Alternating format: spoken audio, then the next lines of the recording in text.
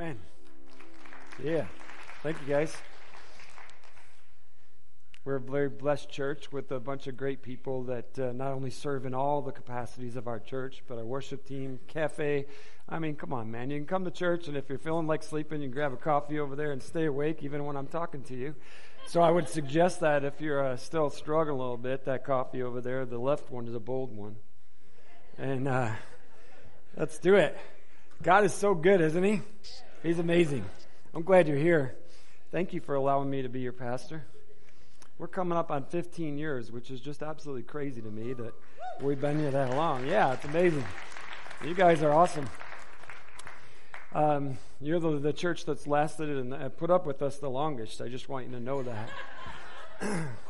We're so glad. Pastor Joshua Rivera is going to be joining us. He's at his last Sunday in Columbus, Ohio, and that's a God thing that he's getting him out of there. But anyway, that's another story for all you Ohio residents. I'm a Michigan guy, just in case you were wondering. Yeah, that Columbus stuff, you know. My dad said the worst thing about Kentucky is you got to drive through Ohio to get there. Anyway, we will leave that alone. All right, so anyway, Pastor Joshua Rivera is being redeemed out of that place, coming to serve here with us.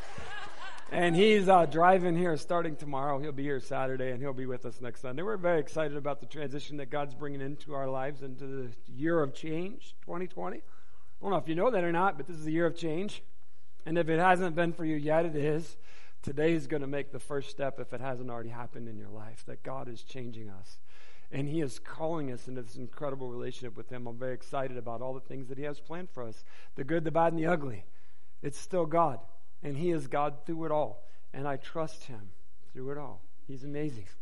He's so good to us. We have small groups all through the week. On Sundays, please join a group. If you're already part of a group, awesome. Keep after it. Just keep the focus on Jesus, not gossip. And make your life a disciplined follower of Jesus Christ. And God will honor that. If you want to start a group, we'd love to help you. Let us know about that, because we just want to see people growing in their faith. You're not going to get the real strong relationships just coming to church on Sunday. We want you here, and this is important. But you're going to build the relationships together in a group. So please consider where God would have you to serve and be a part of that. We're going to ask you some accountability questions like we do every week, because I got to hurry up. Somebody mentioned that the last service got out a little late. Just want to let you know that I only got through half my notes in that service. And I told them to pray for you guys because I don't have another service after this one. So they're praying for you. No, it's all good, man. I got a clock right there. Our tech team did that for you. They planned it out and they sped it up, which I found out a few weeks ago that it's not actually accurate. They're doing everything they can to help you guys. So just so you know, they're on your side. Did you spend at least 5 minutes a day last week, 5 days, reading or listening to God's Word? Did you do that? Yes. It's important that you're in God's Word, spending time with it. Did you share God's story with someone this week? Yes. Did you spend some time alone with him this week? Yes. No agenda for you? All right, I told you I was asking and inviting you all to join with me, not to make a New Year's resolution. Those things fail, but to make a spiritual goal in your life for this year. And so I want to share with you the goal that I set. I think I mentioned it before, but I want you to know that actually last Friday was the first time I put it into action. So it's not really a New Year's thing, but it's a new goal for me for 2020. And on Fridays, I have committed myself to spend 1/2 hour with God alone, shutting off my phone, nothing around me, no distractions, just being quiet with God for 30 minutes every Friday. So now, some of you, you're like, well, that's nothing. Well, it is for me, and it feels like an eternity. 5 minutes, I'm thinking, like, that half hour's got to be over with, right? Let's get it on. And no. So I want you to know I did it last Friday for the first time. And hey, one down, 51 to go. Anyway, so I had to drive out of Tucson to do it, though. I went out where there was no phone reception, so I couldn't even be tempted. And I went out in the fields to be there where I had to sit still. And so I was. And I was with God, and it was great. So I just want to encourage you that whatever your spiritual goal is, make it happen. Go after God. He loves you. Do you know what the Holy Spirit's saying to you? Yes. Are you giving as God has asked you to give? Yes. Time, talents, and resources. All of it. Did you invite someone to church with you this week? I point out these cards to you, but I never lift one up there. But there's a bunch here, over there, back there at the Welcome Center, like a Come Join Us card. It's got all of our ministry stuff on it, times and everything. So take one of those with you. Give it to somebody, okay? I'm sorry. I have issues, and I'm trying to hurry because I don't want to keep you all day. So Let's see what the good stuff is God has for us today, because I'm very excited about what he's doing. Today is like a monumental day in our lives. It really is. And so let's do it. Looking in God's Word. Y'all that have been around here, if this is your first Sunday, I want you to know that we're not a perfect church or perfect people. We're here because we know we're messed up, and Jesus is the answer. And so if it's your first Sunday, I want you to know Jesus is the answer. And if you look at us and think something's wrong with them, I just want you to know you should have seen us last week. God is working, man, and we're not the same, and that's a good thing. But I want you to know there's hope for you wherever you are as well. And Jesus is your hope. It's not just what we're singing. It is our truth of our life. And so I want to encourage you to do that. So if it's your first Sunday, or you've been here forever, or you're joining us online for the first time, we welcome you. Just to preset where we're going and who we are, I don't have a preaching calendar, meaning I don't have a plan for what I'm preaching for the rest of the year. Didn't even know what I was preaching today. Last night, Sunday morning, I have a time with God where he gives me the message for today. It's part of prayer and reading throughout the week. I know that, and being with him. So I'm always listening and walking with him, and he always brings things through my week to today to put together as I put the message together for today. So I want you to know I'm not lazy, I'm not slack. I'm listening, walking with God, praying, searching for him. I would love to have the next year's messages mapped out. That would be so amazing to me. It is. God has it. He just hasn't downloaded it yet. So I'm just like one of those that connects with him on the way. And so I'm grateful for that. But I'm telling you that because as we've traveled over the last few weeks, we've looked at successive verses in the book of Ephesians. And it's not normal for us to do that. So if it's your first Sunday, this isn't normal, but who knows, whatever. We're just going to roll with it. If you've been here, and if you haven't been here, I want you to know you can always go on our website and tune in and get the podcast or live video of the services and catch up with stuff about what's going on. So we don't preach in series because we started this message in the middle of Ephesians chapter 4. So it's part of my dysfunction, in my issues, I guess. It's like you normally should start chapter 1, verse 1, but we started in chapter 4, somewhere in there. I don't even remember now, but it doesn't matter. It was in Ephesians 4, and it's talking about us and being the light in the world. And the contrast of what we've been looking at in the scripture was saying, you had a life in sin. Everybody in this room, I don't care how young you are, you lived in sin. You know what sin did to you. And the Word of God, the cool thing about God's Word is it was giving us this reflective history saying, look back in your life. Do you remember the sin that owned you and how you made bad choices, how those choices multiplied and brought destruction into your life? So the Word of God is saying that was your life before Jesus. Then you found Jesus. You repented of your sins. You were born again. You entered into a relationship with God through Jesus Christ. He forgave you of all that brokenness back there. And now you've started a new life in Christ. And Paul is teaching us, God is, the Holy Spirit, through the Apostle Paul, saying, look, you had a life before Jesus. Now you met him. Now you have a new life in Christ. And you can see the contrast of your old life versus the new life in Christ. Everybody here, if you've received Christ as your Savior, you know there's a stark contrast to where you used to be to where you are today, right? Okay. So the Word of God is saying to all of us, saying like, all right, now that you know that your life was changed in Christ, there's this reminder in those sections of Scripture saying you're supposed to be living in such a way that the world sees that old life, new life. You're supposed to be living your faith in such a way that the world knows that you have had a new beginning. And they know by the way you live, what you say and how you act and what you share that you have met Jesus. Okay? So church, here's the thing. As he talks to us about this and about that changed life, he said, all right, so now that you know you're changed, stop doing stuff that you used to do. Right? He even goes into some definitions there and he goes, stop lying. If you're a thief, stop stealing. He's like, that's your old life. You're not that anymore. So now that you're in your new life, don't do what you used to do.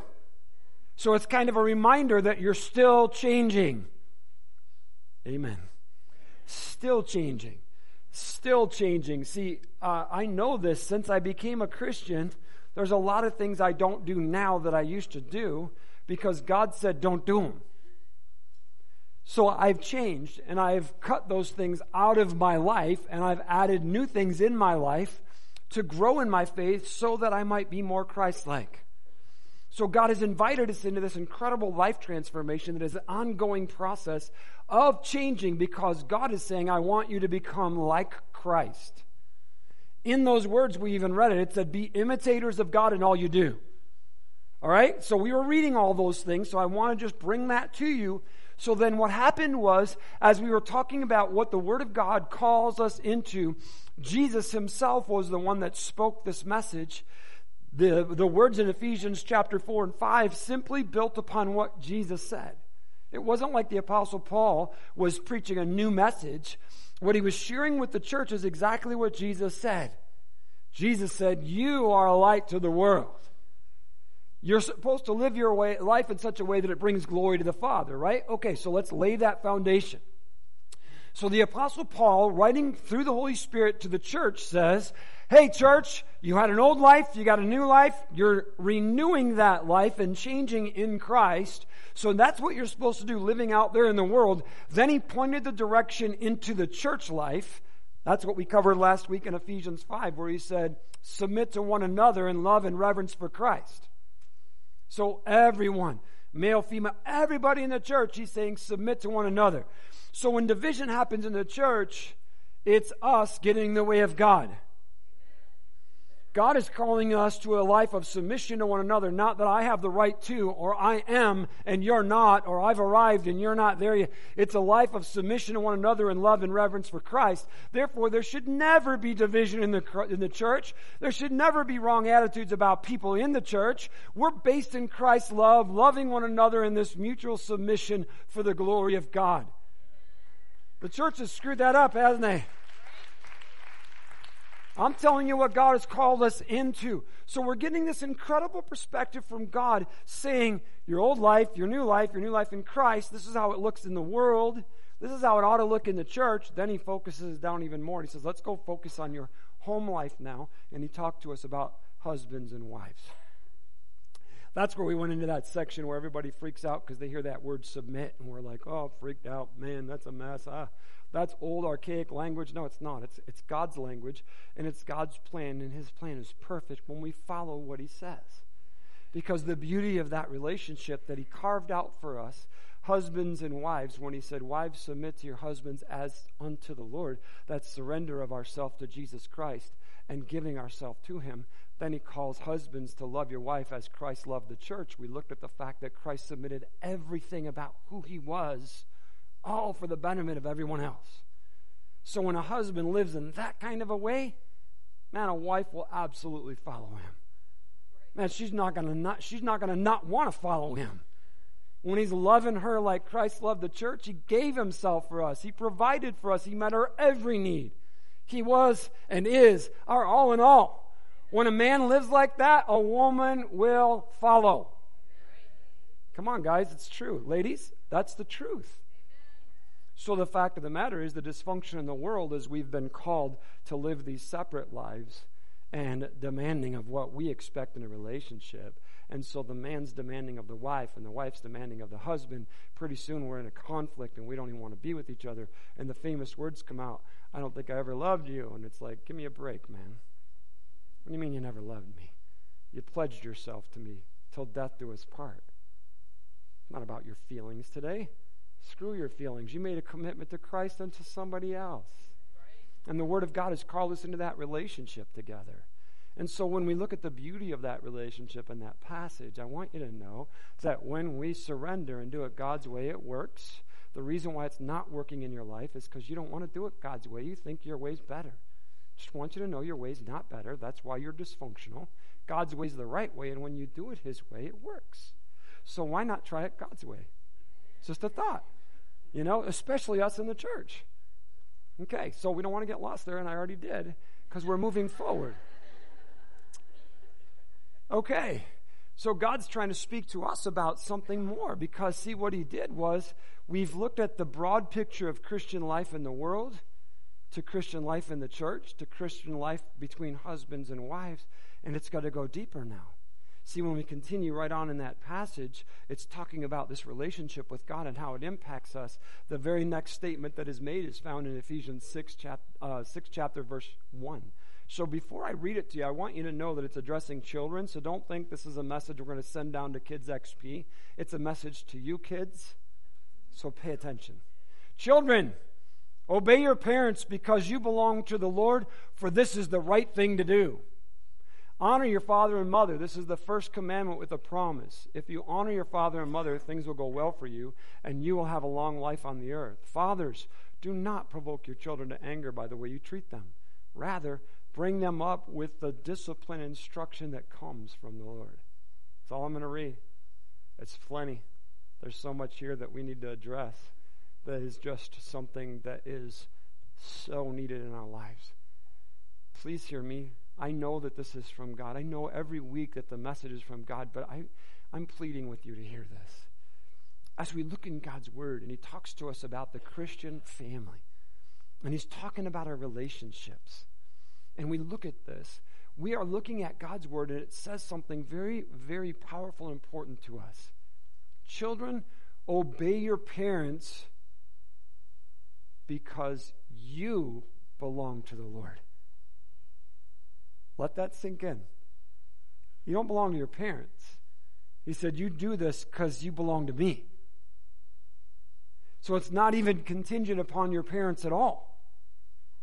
It has nothing to do with how they act or acted, how dysfunctional or broken they were. It has nothing to do with them. Do you hear that? You belong to God. You do this because God said so. Not because they earned it. Not because they deserve it, but because God said, do this. Because I own you. You belong to me. Hey, Mom and Dad, I want you to know your kids belong to God, not you. We have a problem in our culture today where kids own us. And our families are dysfunctional because all parents are following the children's schedule, the children's calendar, the children's events, the children's lives, the children's wants, the children's needs. And we're so dysfunctional that we're trying to find answers by living to please our children. God's Word says they belong to Him. You only have them for a little time, and pretty soon they're not going to care about you. I just want you to know that's about age 13. Okay? And yet we're letting them dictate our lives. And this is what we've seen happen. My wife and I have been leading churches, the church that Jesus called us to, for over 30 years. And I have watched this happen. We have seen it where the kids become the focus and the parents forget each other. And pretty soon the kids are gone and there's this absence.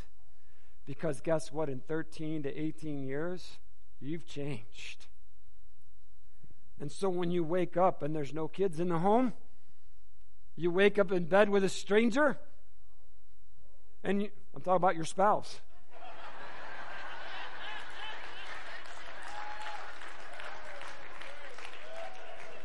You wake up in bed with a stranger because you've changed. You don't like the same foods. You don't do the same stuff. You don't look the same. You don't act the same. Things have changed. And we have allowed what God structured to be a destructive force in what He planned for us. Think about it. Look, man, look around you. Even in the church, families are broken and dysfunctional. We're blended because we've ruined stuff. Please don't be offended. Hear me through in what God's Word says to us. Man, when I look at this, then God's saying, here's the deal. They belong to me. Please know that. Kids, you belong to me. Parents, you need to know they belong to Him. We do a dedication service and we say, here, God, we give them to you. And then we're like, whew. Okay. So before you know it, they're gone. And you've lost stuff. Critical things in your life because you've surrendered to something that God didn't ask you to surrender to. But there's a promise here in God's Word to us as kids. Everyone in this room is a child, and we have been children of. Now look, Here's the thing. In the 10 Commandments, God gave his people that command, honor your father and your mother, and it was the first commandment he gave with a promise. So God said, if you'll do what I'm asking you to do, I will respond to your action, and I will do something for you. It's the first time he did that. Think that through for a minute. God said, if you do what I'm asking you, I will do something for you. The very first one. So when he called the Israelites into his relationship with him, here's what he said. I want the whole world to know I'm God and that I'm your God. I want everyone to know who I am through you. So he's saying, like, when you do what I ask you to do, everyone's going to know it. So this is Old Testament. So we're reminded here in the scriptures of Ephesians that we've been going through, God's saying, when you live the way I've called you to, everyone's going to know it, and they're going to know who I am. Same thing. Okay, so let's go further. It says, honor your father and mother, and if you honor your father and mother, things will go well for you, and you'll have a long life on earth. This is not an accountability question. Please do not answer. Don't say anything out loud. Okay. Are you honoring your father and mother? Are you honoring your father and your mother? Okay, so the reason I ask that question is because usually the way we approach that is, well, you know, they've done this or they haven't done this, and I don't know who they are, and they've been absent, and they hurt me, and we start talking about stuff. Please know what God said. Do this for me because you're mine. So I ask you again, are you honoring your father and your mother? So as I'm praying about this, I want you to know that as I'm asking God, I'm like, God, you know, like a lot of people in our church, like my parents, my dad's dead, been for 3 years. My mom is in stages of dementia. My wife's parents are both gone. Her and I, our family, we have older siblings, but we're like the senior level of our family now. So it's like as you consider that and you look at it, you're like, wait a minute, like, okay, God, so when you're asking me to speak about this, there's a lot of people like that. Some people don't even know who their parents are, etc. So what are you asking from us? And here's the thing, we're going to go to a topic here about this that I know is the heart of God for us. And I believe that God wants us to settle in on this forgiveness thing as a way to honor your father and mother. So the thing that he wants us to do today is forgive them for their failures, forgive them for their abuses, forgive them for their absence, their neglect. And the reason why we would ask that God would ask that of us, is because you see, when we begin to deal with this, we struggle with honoring because we look at life action. And life action oftentimes has left us empty because of their brokenness. And so I don't want to honor them because they suck. And I'm mad at them. And I don't like what they did. And therefore I speak bad about them. But God says, look, remember what he just said? You belong to me, kids. Therefore, you honor them for me. So now, the way that we need to do this is through forgiveness. And I want to remind you that the Word of God says to forgive as God forgives you. So when Jesus is teaching in Mark chapter 11, he says, when you are praying, first forgive anyone you are holding a grudge against, so that your Father in heaven will forgive your sins too. Just holding a grudge against. So, forgive. So I want you to know that I've said some of this stuff to you before, but God wants me to share something with you again today. That, growing up in the home that I grew up in, my father was a pastor. My mom and he led a church, a legalistic holiness church. I was raised in an environment where I was taught about God, Jesus, and the Bible, and salvation, and I'm very grateful. But I also was raised in a home that as a child, I saw my father as a hypocrite. I saw his anger at home. I saw his attitude. I saw dysfunction. I saw the way he treated my mom. I saw all of his shortcomings, I'll put it that way. And so I grew with resentment against him. And so when I came to Christ, of course, I asked God to forgive me. Absolutely forgave me.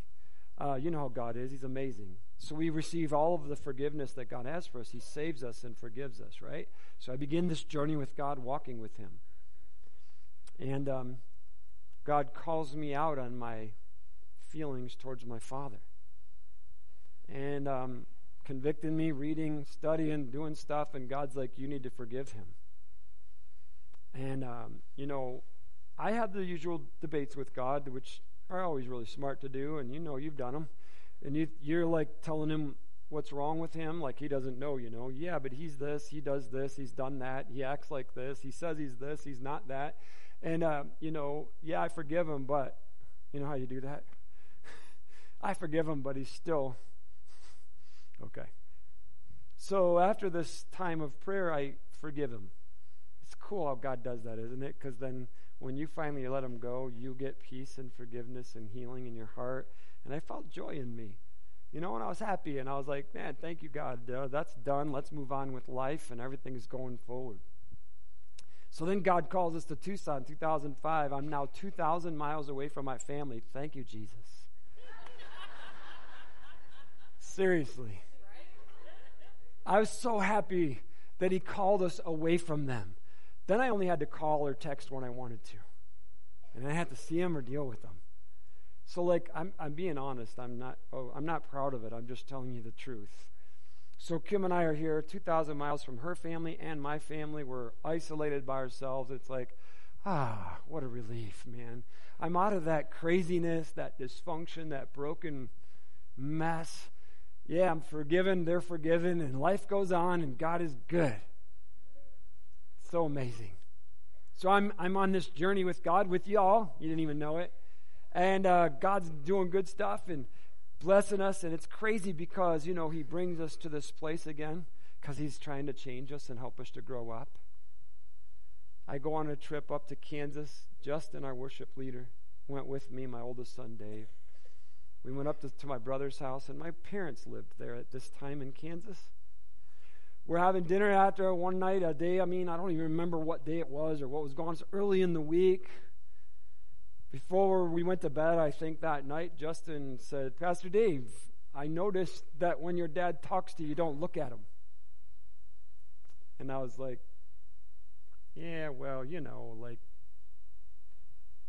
give him an excuse and walk away, right?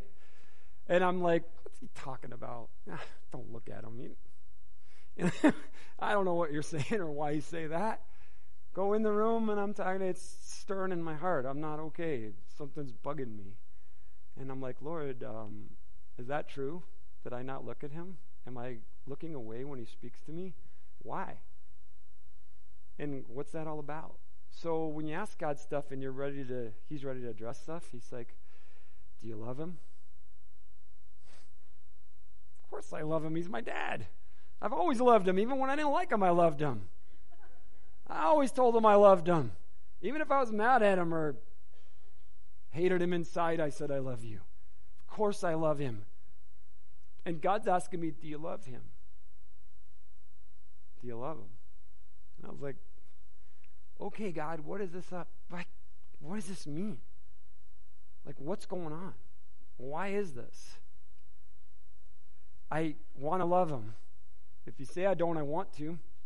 So we go the next day. My dad's sitting at the other end of the table. By this time, he's an older guy. I looked down the table at him, and he spoke to me, and he looked my way, and I looked at him right in the eyes. And when I did, God gave me this incredible vision, and it wasn't an angel vision. There was no light involved. I saw my dad as a broken individual. And I saw him with compassion. I saw him as a broken man who needed Jesus. And my heart was just filled with compassion. And for the first time in my life, I loved my dad. It was crazy. I was like, how can that be, God? I mean, like, I have always loved him, but you showed me and I love him. And I saw him differently. I knew that, see, as you get older, you begin to see things you didn't understand. So let me give you some history to understand where we are and why we went there. See, as you get older, you learn stuff about your family. You begin to see things, right? And people tell you more stuff because now you're an adult. So I found out that my father, who is a first Christian in his family as an adult, came from a very dysfunctional home. And my grandparents had boys and girls, both, large family. I had an aunt that died at 16. That was, I'm sure, a consuming force in their life. My father was kind of left with his brothers to run the streets. I mean, it was in the country. I'm not talking about downtown or nothing, but I'm saying like they didn't have any upbringing. They were just kind of left out there. Returned home at night and went out the next day. Quit school in 8th grade. I found out my mother-in-law and my father-in-law, they all lived in the same neighborhood. And my mother-in-law told me that, your dad fought with every boy and girl in this neighborhood. Fist fought. He was an angry man. Boy. And he was acting out, and he fought with everybody. And that tells me something right now from his own brokenness. Because I saw that anger in him as a man. Never struck me other than the whoopings I deserved, but I'm saying he never punched me. He never hit me in an abusive way. He verbally did, but he never physically did. But see, as an adult, and I look back and I'm like, wow, he came from huge dysfunction, brokenness. So as an adult in his early 20s, he gave his life to Christ. My mom comes from a non-Christian family, began going to church as a teenager, gave her life to Christ as a young adult. Her and my father got married. Think about this now. She's coming from a broken, dysfunctional family where my uncle was sent to his uncles to live because of the screwed up life that was going on here. Her grandmother was a medium, messed up in the spirit world, which is sinful and you shouldn't be involved in that. She killed herself. My mom comes from this kind of brokenness. My dad comes from this kind of brokenness. Now they find Jesus and they're trying to live their lives together. So now what they did was they stayed together. Thank you, Jesus. They surrendered to Christ and they began to build their lives upon Jesus the best they knew how. So where they were was far from where they came from. See, they were both broken, come to Jesus. Now they're trying to build their lives on this foundation. So now here I am, one of 6 kids in this new environment. I'm born into I'm going to say a Christian environment, but a very broken, in need of more healing Christian family. But I'm born in a Christian family. They were born in a broken, dysfunctional family. So now I'm living in this world, and as I get older and I'm looking back, I'm like, wow, they did pretty amazing from where they came from.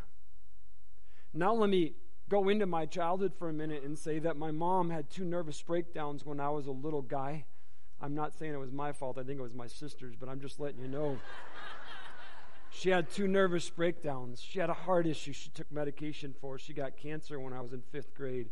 She had one of her kidneys removed, and she had multiple surgeries for multiple things when I was young. My father worked a secular job and pastored the church, fixed most of the women, older ladies' cars in our church in his spare time. 6 kids, chaos all the time. I look back on that and I'm like, how did he even survive and remain any way mentally stable? Only because of Jesus. Because you see, I remember my mom being literally in bed or on the couch for 2 years of my life. I remember that. Let me just back up for a second so that we understand us. So here's this little boy in this environment seeing all the brokenness around him. He doesn't see history. He only sees present. So in this broken appearance of what I see and what I feel, he begins to make choices. I made choices. to step out of that environment into myself, become an introvert, enclosed in my own world, like the whole world doesn't exist around me, because what I saw was chaos and brokenness, and I didn't want to be part of it. And I was angry inside at everything that I saw, and I knew it had to be God's fault, and it had to be my father's fault, because he's God and he's dad. Therefore, if my world's jacked up, it's their fault. And so I retracted from all of them, living in my own space. That's where in my own space I began to try substances and different things to try and experience freedom and deliverance from my own prison. Church, now I'm saying all this because as I grew older and God said, love him, and I looked and I loved him, I was like, oh, thank you, God. It's so amazing. I get it. And I'm free, and this is awesome. Now I'm done with my dad. I was so happy when I came home from Kansas, told Kim, the whole encounter. Going on with life, man. God is good. Never had an issue with my mom until one day when I was talking to Jesus. And I always thought my mom was amazing. I mean, I didn't like being around her because I thought I mean this kindly, as a kid, I thought she was weird. I'm sorry, but I'm just being honest and transparent. So, I thought she was amazing and I loved her, but I was embarrassed of her and I thought she was weird. That was because, of some of our upbringing and some of the church's rules. She was always very different. She had to wear dresses, hair up, no makeup, no jewelry, all that garbage that the church puts on people when we're trying to follow Jesus. So that was my view of her. And even though I loved her, and I'm sorry, I didn't mean that in any disrespectful way. I'm just trying to be real about the way I viewed things. And so now I'm an adult, and God's like, you have some resentment toward your mom. And I'm like, no, I don't. Like he doesn't know what he's talking about, I love her.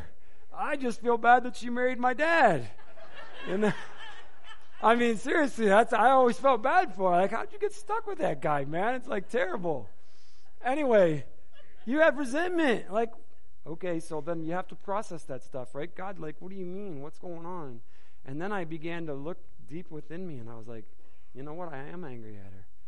I'm angry that she allowed those things to happen.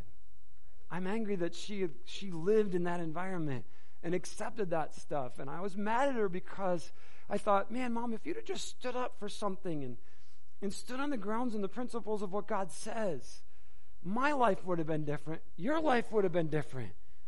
I was mad at her, and I didn't even know it. And so I'm like, man, God, I didn't even think I had an issue there. I am a jacked up person. Forgive me. I laid my mom on the altar. Lord, she's always been this frail little broken thing that I wanted to protect. And so I laid her there and just said, God, she's yours. And God forgave me. Now, just a couple years ago, it's been 3 years ago, I think, coming up on that, my dad was dying.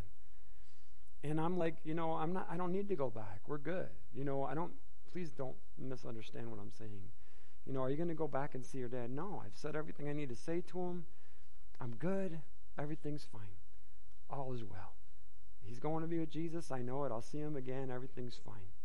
Get a text from my sister. Dad's not going to make it today. So, I was in first service over there. It was a Sunday morning. I came over to this sanctuary down here in the front row, and I called my sister and said, I want to talk to Dad. Put the phone by him. In that moment when I had her put the phone by him, and God challenged me about honoring my father. And so I asked my dad to forgive me for my stupidness and my actions and all that I had done. And I thanked him for the dad that he was, and I understood that he came from brokenness and all these things. So I was able to share those things with him, and then he went to be with Jesus.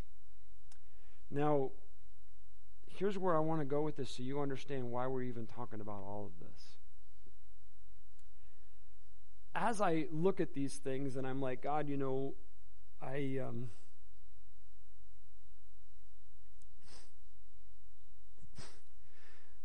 I don't want that dysfunction in my kids. I don't want it in my family. I don't want to be that to them.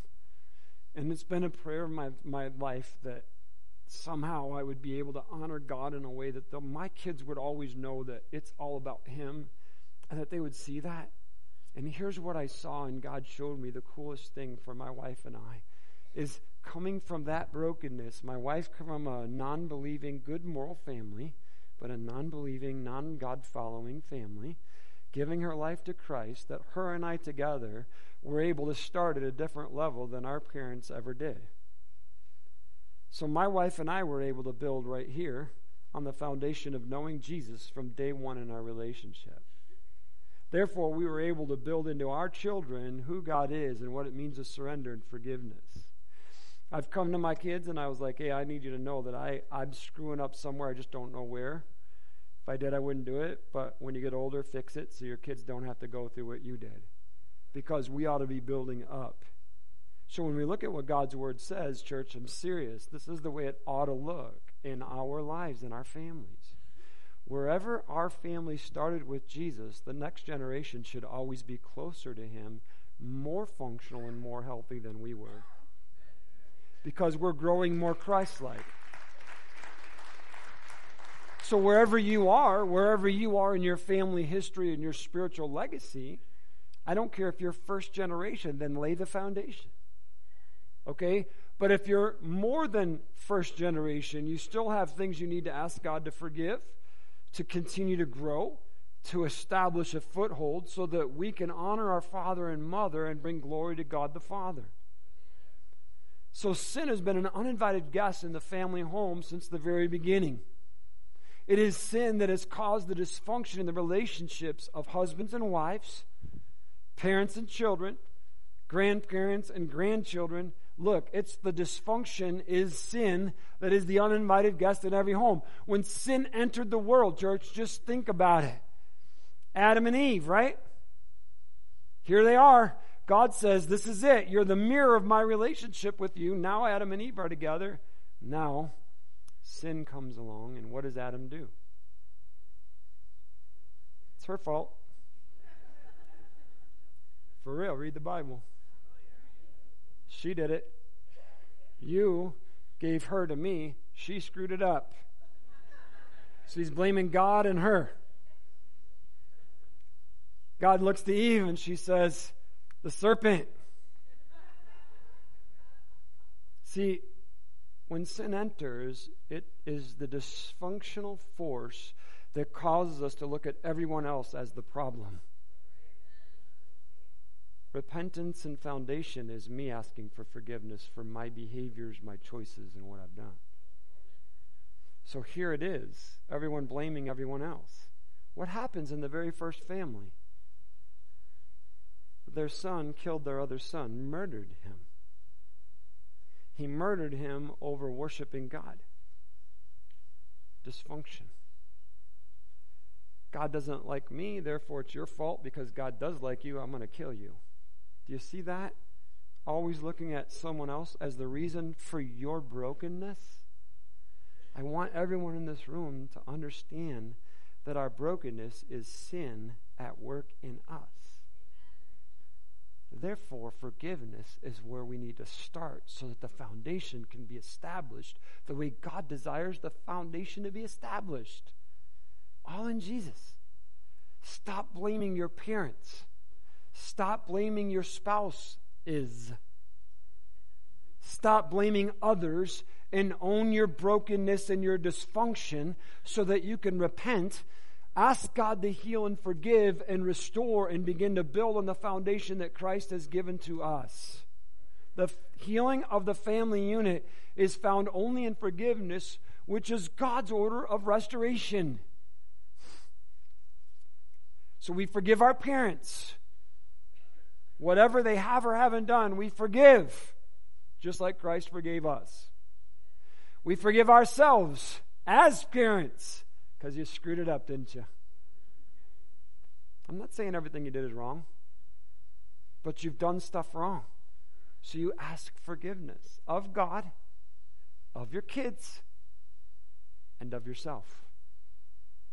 You know, this forgiveness thing is all about what God says to us.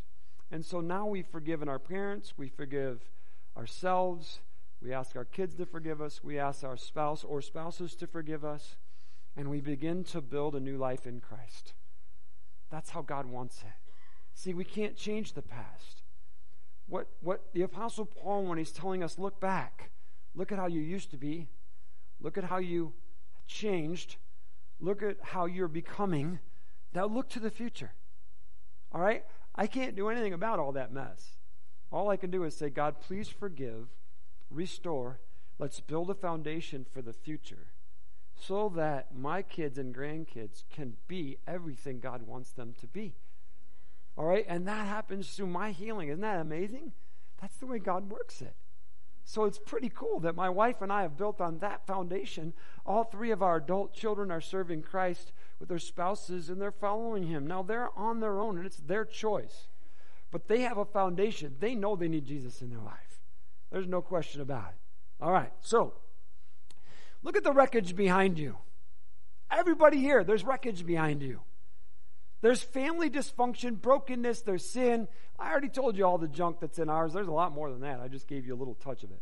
So there's like multiple divorces. There's people living together. There's, you know what I'm saying, man. It's just like it's a mess. Now look forward. We have this incredible opportunity that God has provided for us that can stop the wreckage. And it begins with forgiveness. That's where it begins. To stop the wreckage begins with forgiveness. That foundation in Christ moving forward. God is incredible. 1 Corinthians chapter 3. Because of God's grace to me, I have laid the foundation like an expert builder. Now others are building on it. But whoever is building on this foundation must be very careful. For no one can lay any foundation other than one we've already have, which is Jesus Christ. Okay, so the apostle is writing to the church, and he's saying, look, man, there's this way that we can build on our lives where it will stand and hold. Jesus goes on in a teaching. You remember this talk. Anyone who listens to my teaching and follows it is wise. Like a person who builds a house on a rock. Though the rains come in torrents and the floodwaters rise and winds beat against that house, it won't collapse because it is built on bedrock. But anyone who hears my teaching and doesn't obey it is foolish, like a person who builds a house on sand. When the rains and the floods come and the winds beat against that house, it will collapse with a mighty crash. We got Christians living in sandcastles. Why? Seriously, why? See, it's obedience to the teachings of Christ lays the foundation. The very foundation of that foundation is forgiveness. That's why God wanted us to start there today. Because you can try to build all you want to. It's not going to work. You can try and build your own legacy, your own home, your own ways. You could say, I'm not going to be like them. I'm going to do it this way. If it's not God's way, it's not going to work. And it begins with that forgiveness that He talks to us about. So we clearly see that obedience to His teaching is the foundation to the foundation. Okay? All right. So the thing that we see in that text as well, I got to close this. So, is Jesus says that when the storms come, right? So even if you have a Christian home, a firm foundation in Christ, you're going to still face junk. Storms are still coming. The fact of the matter is He's saying you're going to stand through it all. If you're not on Christ, you're going to collapse and everything's going to break and fall apart. So when you think about it, in the church today, where our homes are just as dysfunctional as the world, where the divorce rate is just as high as the world, where we have people living together, same-sex people spending time together, people having relationships outside of marriage, it's like, look, man, you can do it your way, but it doesn't work. And I'm just telling you, it's going to fall apart and it's dysfunction. Because God says so. If you come to Him and you do it His way and His foundation and you do it according to His terms, it works. You're not going to collapse and fall apart. You're going to hold no matter what the world brings to you or no matter what you have to go through. Okay, so we'll just wrap this up and finish this here right now as we look together. Are you a born-again disciple of Jesus Christ? How's that forgiveness thing going for you? Father and mom, forgiving them? Yourself? Okay, so the reason why I asked that question is, how's the obedience thing going? Are you living what you know God has asked you to do? Yes. Well, many of you just confessed you weren't. Right? Seriously. God said you have to forgive them. You have to forgive yourself. You need to get that foundation laid or nothing's going to work. And so we have to be obedient to him in what he's asking in every area. So I'm asking you, what's your home built on? Your ideas? Culture's ideas? God's ways? If it's not, you're in trouble. Just want you to know destruction's coming because challenges are coming. And if we're not doing it God's way, we'll never make it.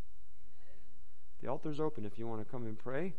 Look, you can disagree with me and you want. You just look at God's word and what he says to us. We need to obey him and his teachings, and God's word is truth. Therefore, the altar's always open for us. If you need forgiveness and healing, please come forward. If you need to offer forgiveness, please do that. Just own your brokenness. And then give it to him.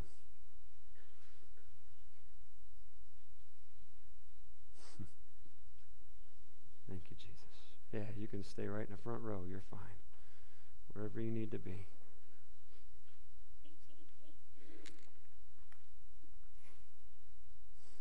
Thank you, Lord.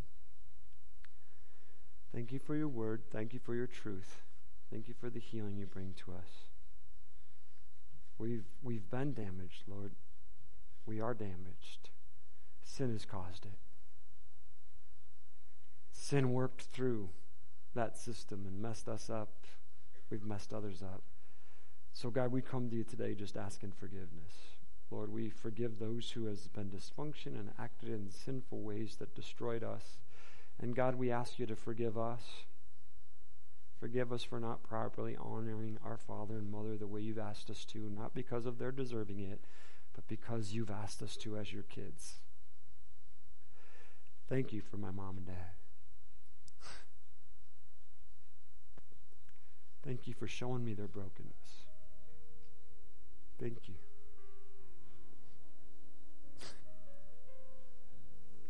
Show my kids my brokenness.